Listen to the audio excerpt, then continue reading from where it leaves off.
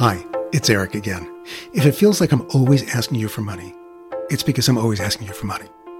That's because producing a high-quality podcast like Making Gay History costs a lot, between $10,000 and $20,000 for each episode, for the audio and all the extra resources and archival photos you'll find on our website.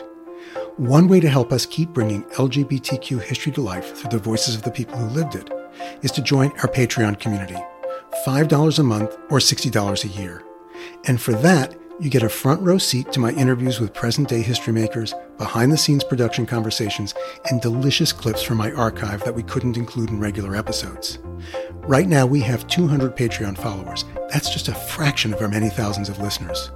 Can you help us double that by the 55th anniversary of Stonewall this coming Pride Month?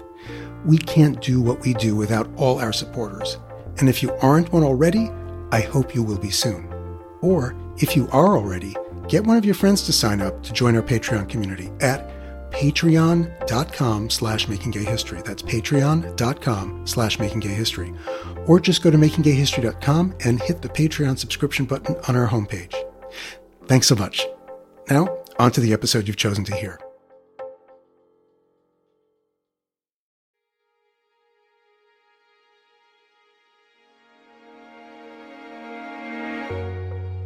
Hi, Eric Marcus here. If you listened to our recent Making Gay History episode featuring Ann Northrup, you already know that ACT UP, the AIDS Coalition to Unleash Power, was a driving force in bringing attention to the AIDS crisis and calling to account the government, the pharmaceutical industry, and religious institutions. The group's actions and tactics, history and legacy are still talked about, studied, and tapped as inspiration.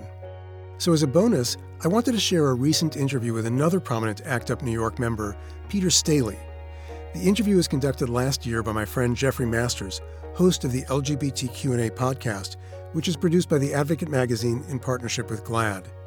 It's a terrific and sometimes surprising interview, and just one of the more than 200 LGBTQ&A episodes that are currently available. Listen to them wherever you get your podcasts, or visit lgbtqpodcast.com.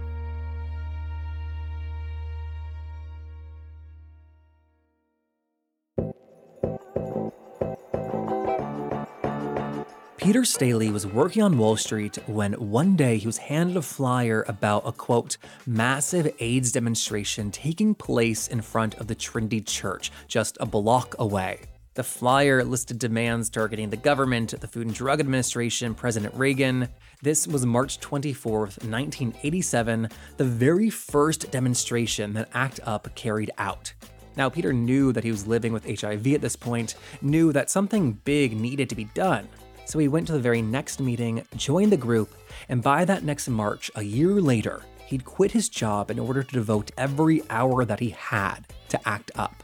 And you knew that we were going to change the world. We didn't know in what way. We didn't know if we'd succeed, but we knew we were going to be out there making a difference for the next few years. Now, we often hear stories about the pain and trauma of these years, and it was a harrowing time, so that makes sense. But one of those things that I appreciate about Peter Staley in his memoir, Never Silent, is that Peter doesn't shy away from also talking about the joy that existed during this time. They went out, they partied, they created community, they had sex. He describes ACT UP as the most sex-positive movement in American history, and this was a crucial component to their work. There's no way we could have gotten through the tragedy that was those years, the emotional damage that we were accruing, the PTSD that we eventually all suffered. There's no way we would have gotten through that without a heavy dose of sex, love, humor, community. It was a surreal existence. So today we talk about all of that, about how much has changed for those living with HIV, and what is still left to be done. Because as we know, HIV is not something that only existed in the past. An estimated 700,000 people have died in the US, and worldwide that number is more than 32 million. So from the Advocate magazine in partnership with GLAAD, I'm Jeffrey Masters, and this is LGBTQ&A with Peter Staley, the now legendary member of ACT UP and the author of the new memoir, Never Silent.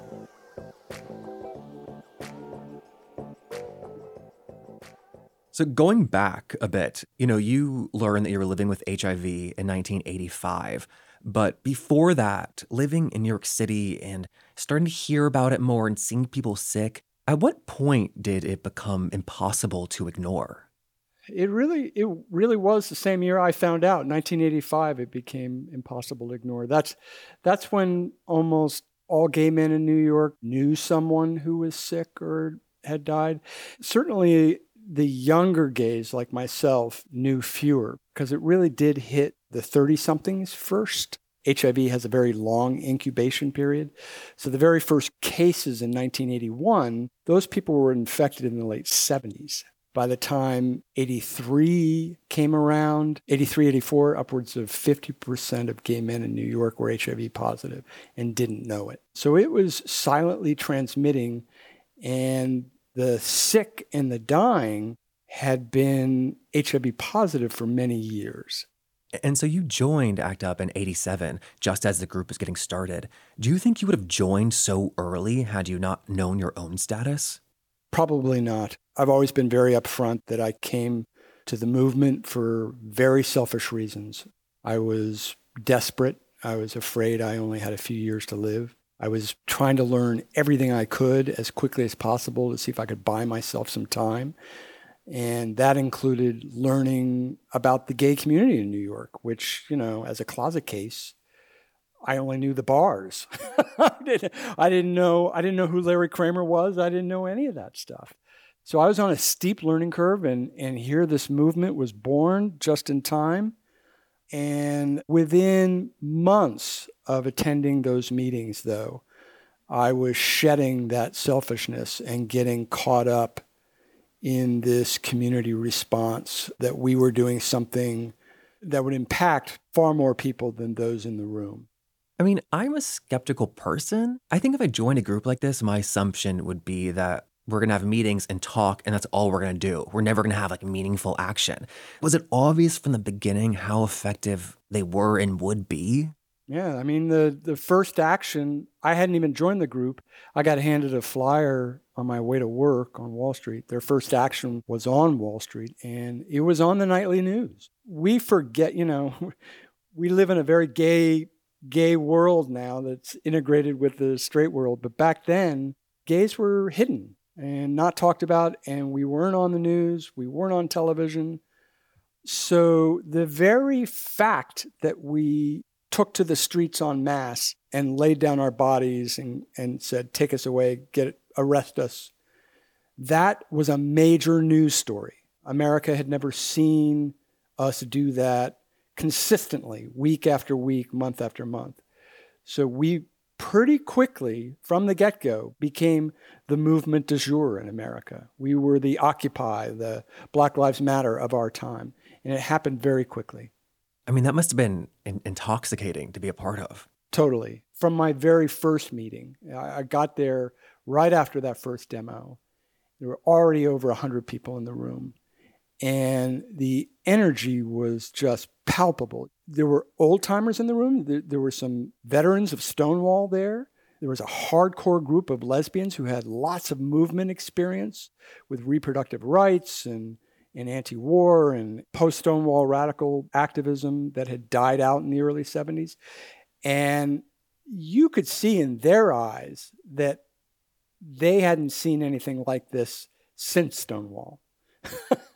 And that they knew it wasn't a popped balloon that everybody was worried might fizzle out in a week. It was a broken dam, and the water was gushing.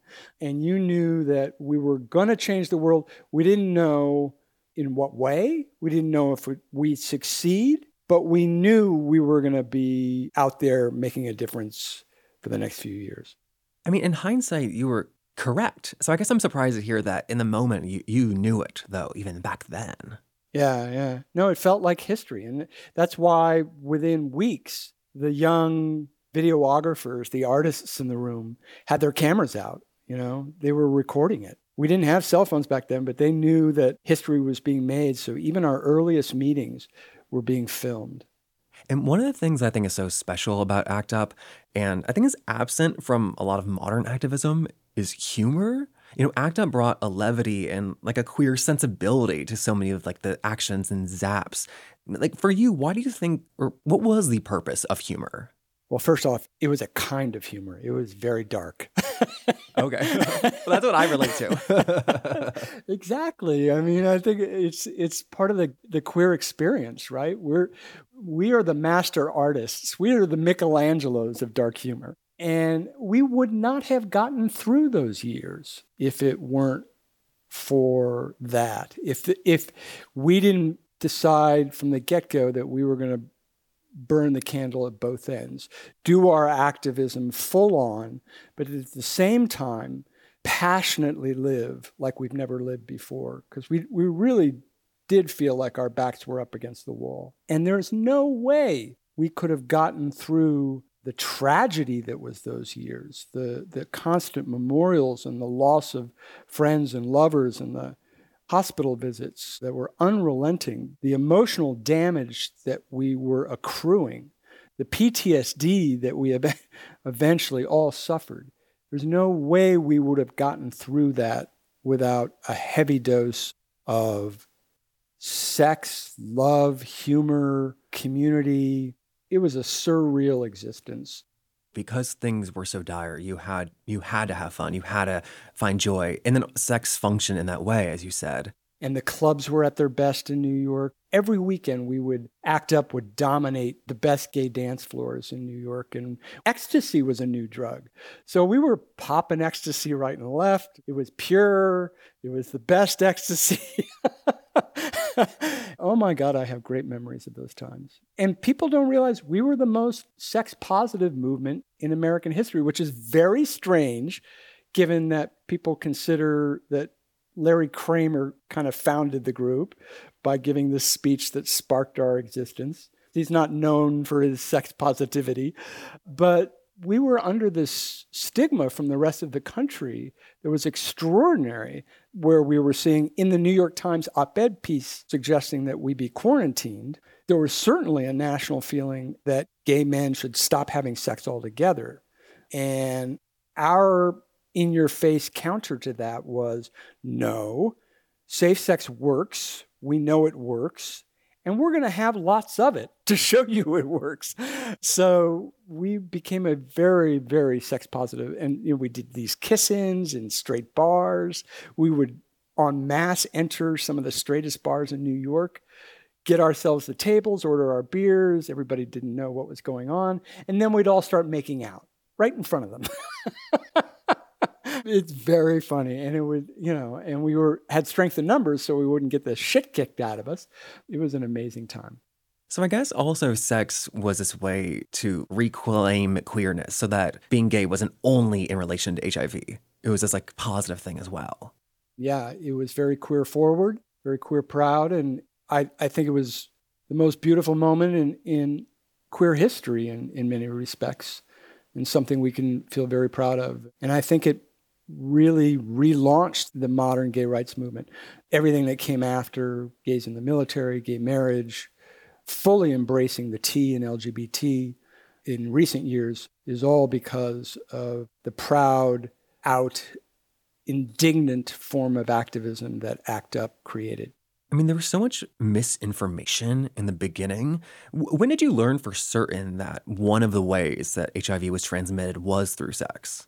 Well, that was pretty obvious to smart epidemiologists from the get-go, pretty much 81, 82. Obvious why? Well, it was happening almost primarily in gay men. It was not happening between gay men and others nearby. It was not happening in casual settings. Obviously, if it happened through touch or surface transmission, then every gay waiter in New York would have quickly infected all of New York City. So that was ruled out by the epidemiologists. And that left intimate contact. And obviously, we were doing plenty of that. And once they isolated the virus in 83, 84, they announced it in 84, then we had the pathogen and we quickly were able to see exactly how it was transmitted, which was through bodily fluids, primarily blood and semen. And so 1985, you are told you have HIV, you're living with HIV, did you assume at that point that you would never have sex again? I mean, that's one of your first thoughts. But, you begin worrying about that a few months later. I mean, the first thing you're thinking about is, I'm not going to be on this earth for much longer. There were no treatments in 85, and it was considered 100% fatal. So it was a scary time. And then, I went to a support group the following year that GMHC was running, and I was hearing from most of the guys in the room that they had stopped having sex altogether. They thought that they were tainted meat. And I was already boning up on the science and knew that the CDC had come out and said condoms work. So I was ready to get back into the game. And that oral sex was very safe. There was one guy across the room from me who started saying, well, I'm not going to stop having sex. And he shot back to the rest of the room, that safe sex works and I'm going to have plenty of it. And I was like, that's the guy I want to talk to. It turned out to be Griffin Gold, who is one of the founders of the People with AIDS Coalition. In the book, you call it the condom code. Is that how it was described back then? Or is that just like how you would describe it now, like in the book? Yeah, that came later. I think by the early or middle 90s, it had been such a social norm that got established to the point where there was some shaming that would occur among gay men if somebody tried to say, let's not use a condom. But condom fatigue started setting in. People forget this, but it started setting in the early 90s. This is before the death rate peaked. We started wearing condoms pretty universally in the late 80s. The rate of HIV transmission plummeted within 2 years between 85 and 87, really crashed. But even then, there were like 30,000 gay men becoming infected every year. And it wasn't universal. This is sex we're talking about. I know very few people that lead perfect sex lives, and we're all human, and there are lapses. And there were a portion who weren't using them consistently. ACT UP was fighting for specific policy goals, but it also changed the world. It changed the world and how people thought about and saw gay people, which was not the original goal, but a lovely side effect. Exactly. So was that obvious from the beginning? Like, when did you start to realize that? I mean, we knew that homophobia was one of our major obstacles to creating change. And Gallup had a poll that it started in the late 70s that measured America's homophobia. And it was obvious that the AIDS crisis was making it worse.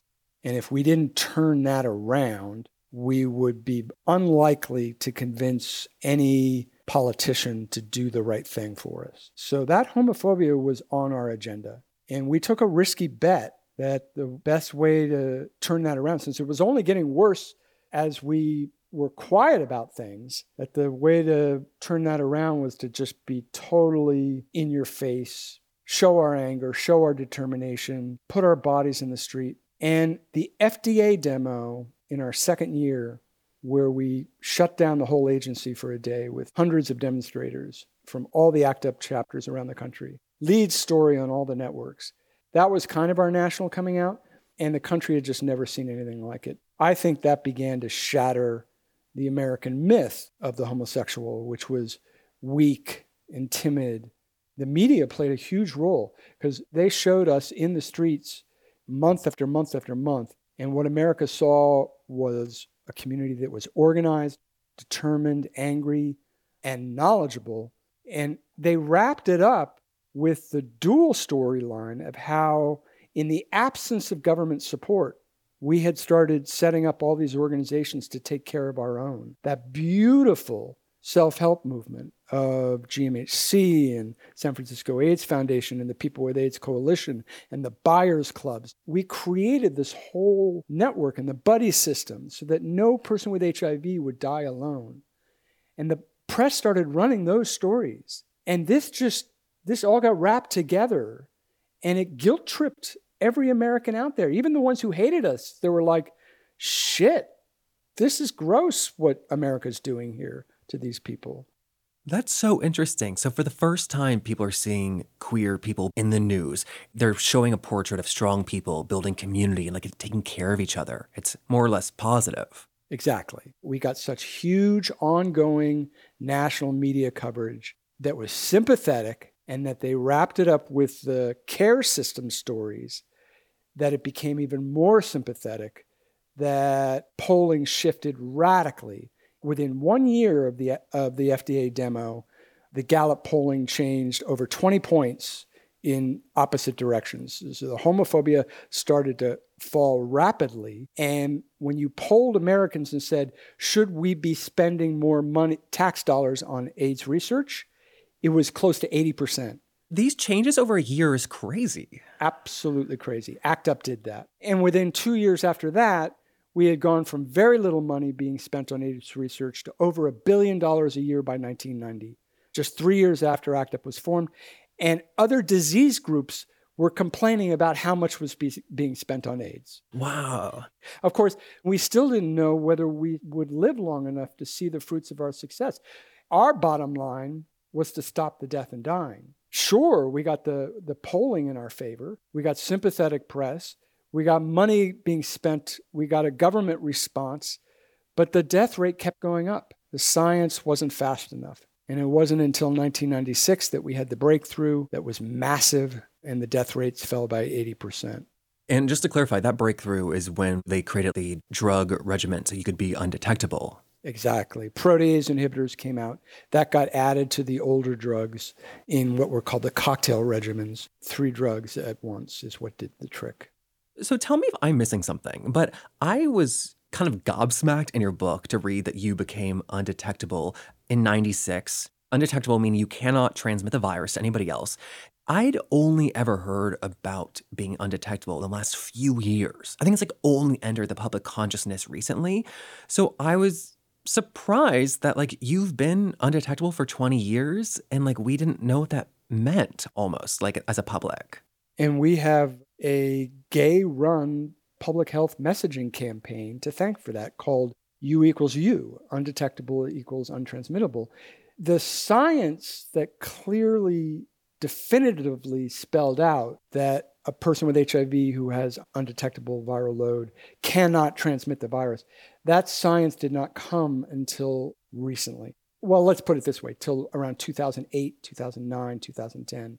We had early data from the get-go that it most likely blocked transmission. But the huge confirmation trials that would convince the rest of the world and convince HIV negative guys that it's safe to sleep with a positive guy, that didn't come until 10 to 15 years ago. That's why and then the U equals U campaign had to get launched in order to spread that message. And that's why most people haven't heard about it until the last decade.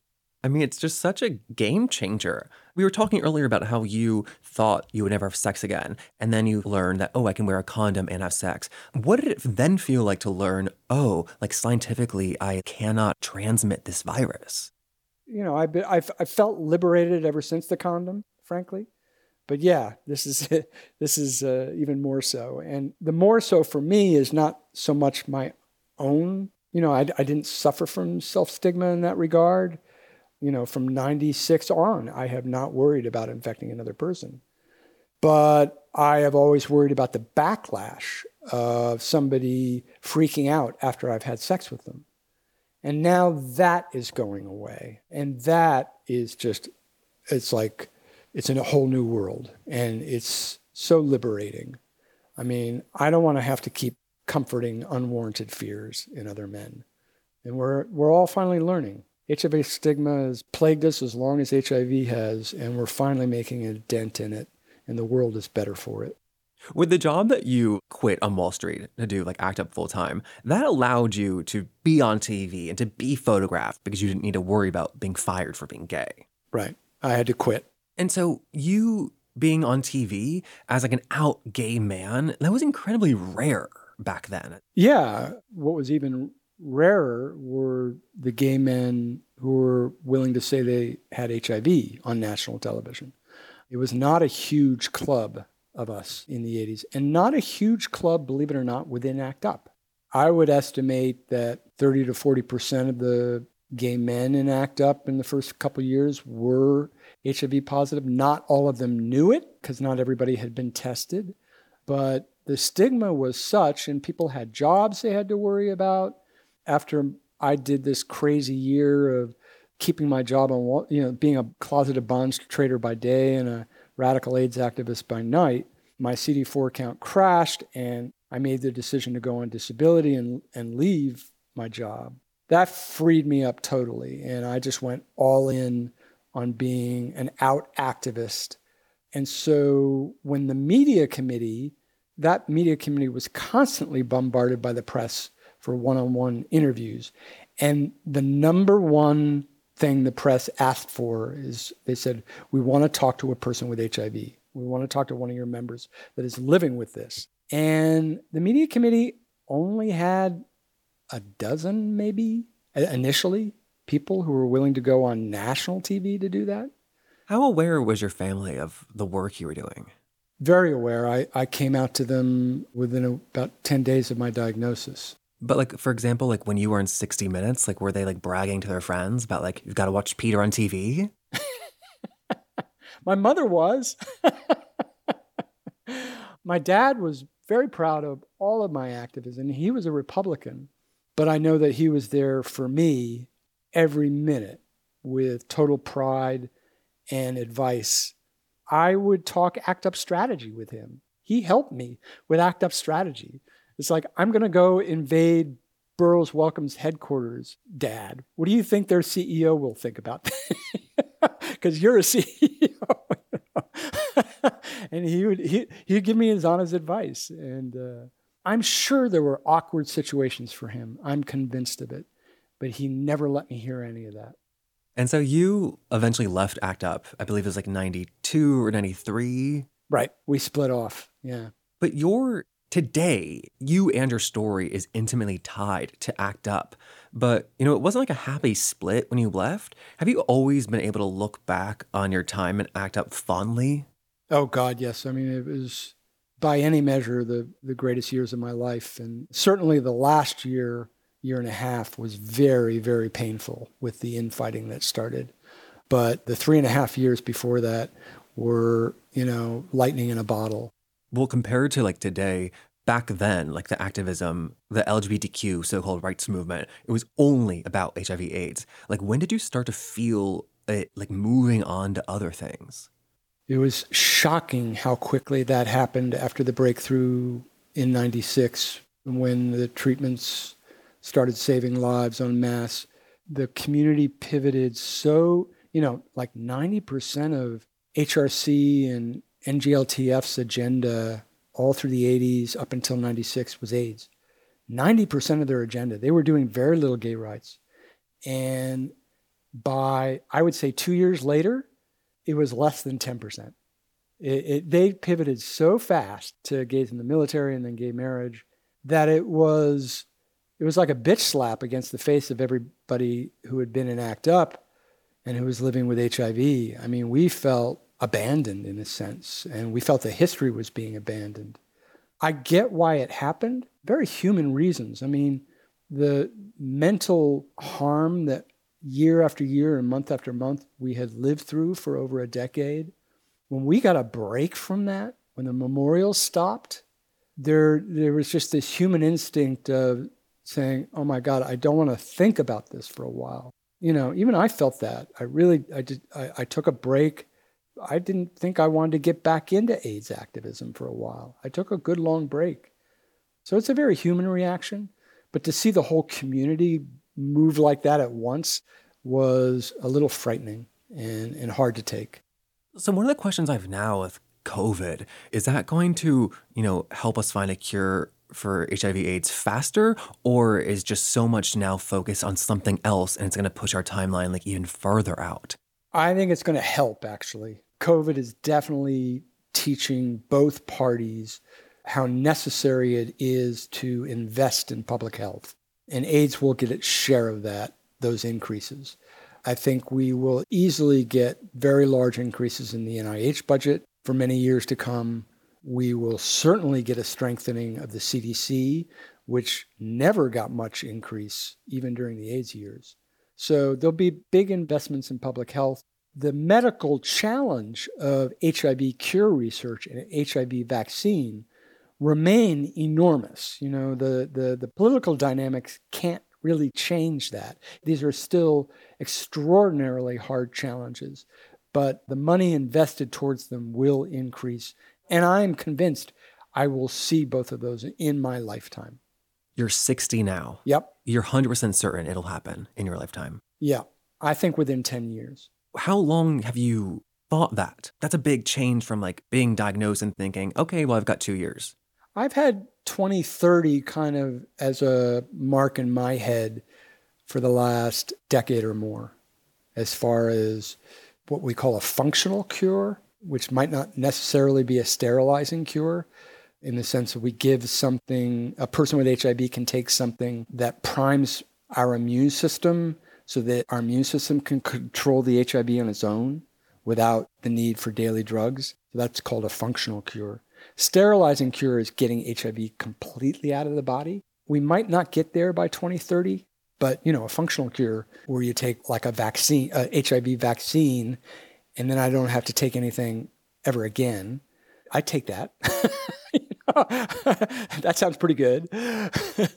I mean, like we've learned now with COVID, like we have a vaccine. We learned how not easy that is to one, get it to like everyone in the world, but also even the other people in the US. And there's a lot of misunderstanding among the queer community today, even among people with HIV, saying, well, look how fast they got a vaccine for COVID. It must be some lack of interest or a conspiracy why we don't have an HIV vaccine. And it's not that. I'm here to tell you it's not that. They've been hard at work at vaccines, HIV vaccines for decades. HIV is, if you measured the brain within a virus, and viruses don't have brain, but if you measured the tricks and the trickiness of each virus, COVID would be the dumbest virus in the class, and HIV would be the genius. HIV is so fucking hard to fix, what it does in your body. Because what it does is it undermines your immune system. Its sole goal is to undermine your immune system. COVID's sole goal is to kill you quickly by flooding your lungs. But HIV slowly rips apart your immune system, which is what you need to have a vaccine work. That is incredibly clarifying, because I was one of those people that said like 600,000 people have like died of COVID, and yet 700,000 in the US have died of the HIV complications. AIDS. Yeah, AIDS. Yeah. I think like 36 million worldwide have died of HIV, like is our current count. Right. And so my thought was like, it was honestly like a lack of interest in money. So no. I appreciate your analogy. Yeah, no, the HIV vaccine issue, we're getting closer. And we've got some large trials going on. I mean, if we get eventually a candidate that has like 40 to 50% of effectiveness, that would be a game changer. And that would be very, very hard to do, because the virus, its whole job is to get around the immune response. It's what it's trained to do. That's its sole purpose. COVID doesn't know how to get around the immune system. Wow. I think that ending on a hopeful note like that is great. Yeah. So thank you so much for doing this. You're welcome, Jeffrey. Thanks for having me on. Yeah. And that was Peter Staley. His memoir, Never Silent, is out now. And then if you want to hear more about ACT UP, you can listen to our interviews with Sarah Schulman and Ann Northrup. Peter was actually there next to Ann at the infamous Stop the Church action that she described. I thought I was going to die. I'm lying in the center aisle of the cathedral silently, and I'm sure I'm going to be trampled to death by all these people. I happened to be the last person carried out, and by that time, everything had calmed down and was silent, so I started saying, and it was ringing through the cathedral, "We're fighting for your lives too. We're fighting for your lives too," which I hoped would be effective, but they got us all out of there. They took us off to the police precincts. I like to say I got home to watch the second half of the Giants-Broncos game. So that full interview with Ann is available in our podcast feed, and there's also a link in our show notes. Thank you so much to everyone who's been listening and leaving comments on Apple Podcasts. Subscribing is crucial so you don't miss an episode, yes, but when you also scroll down to our page in Apple Podcasts and leave a comment, It helps other people find our show. So thank you so much to everyone who does that. We're brought to you by The Advocate Magazine in partnership with GLAAD. I'm Jeffrey Masters. I will see you next week.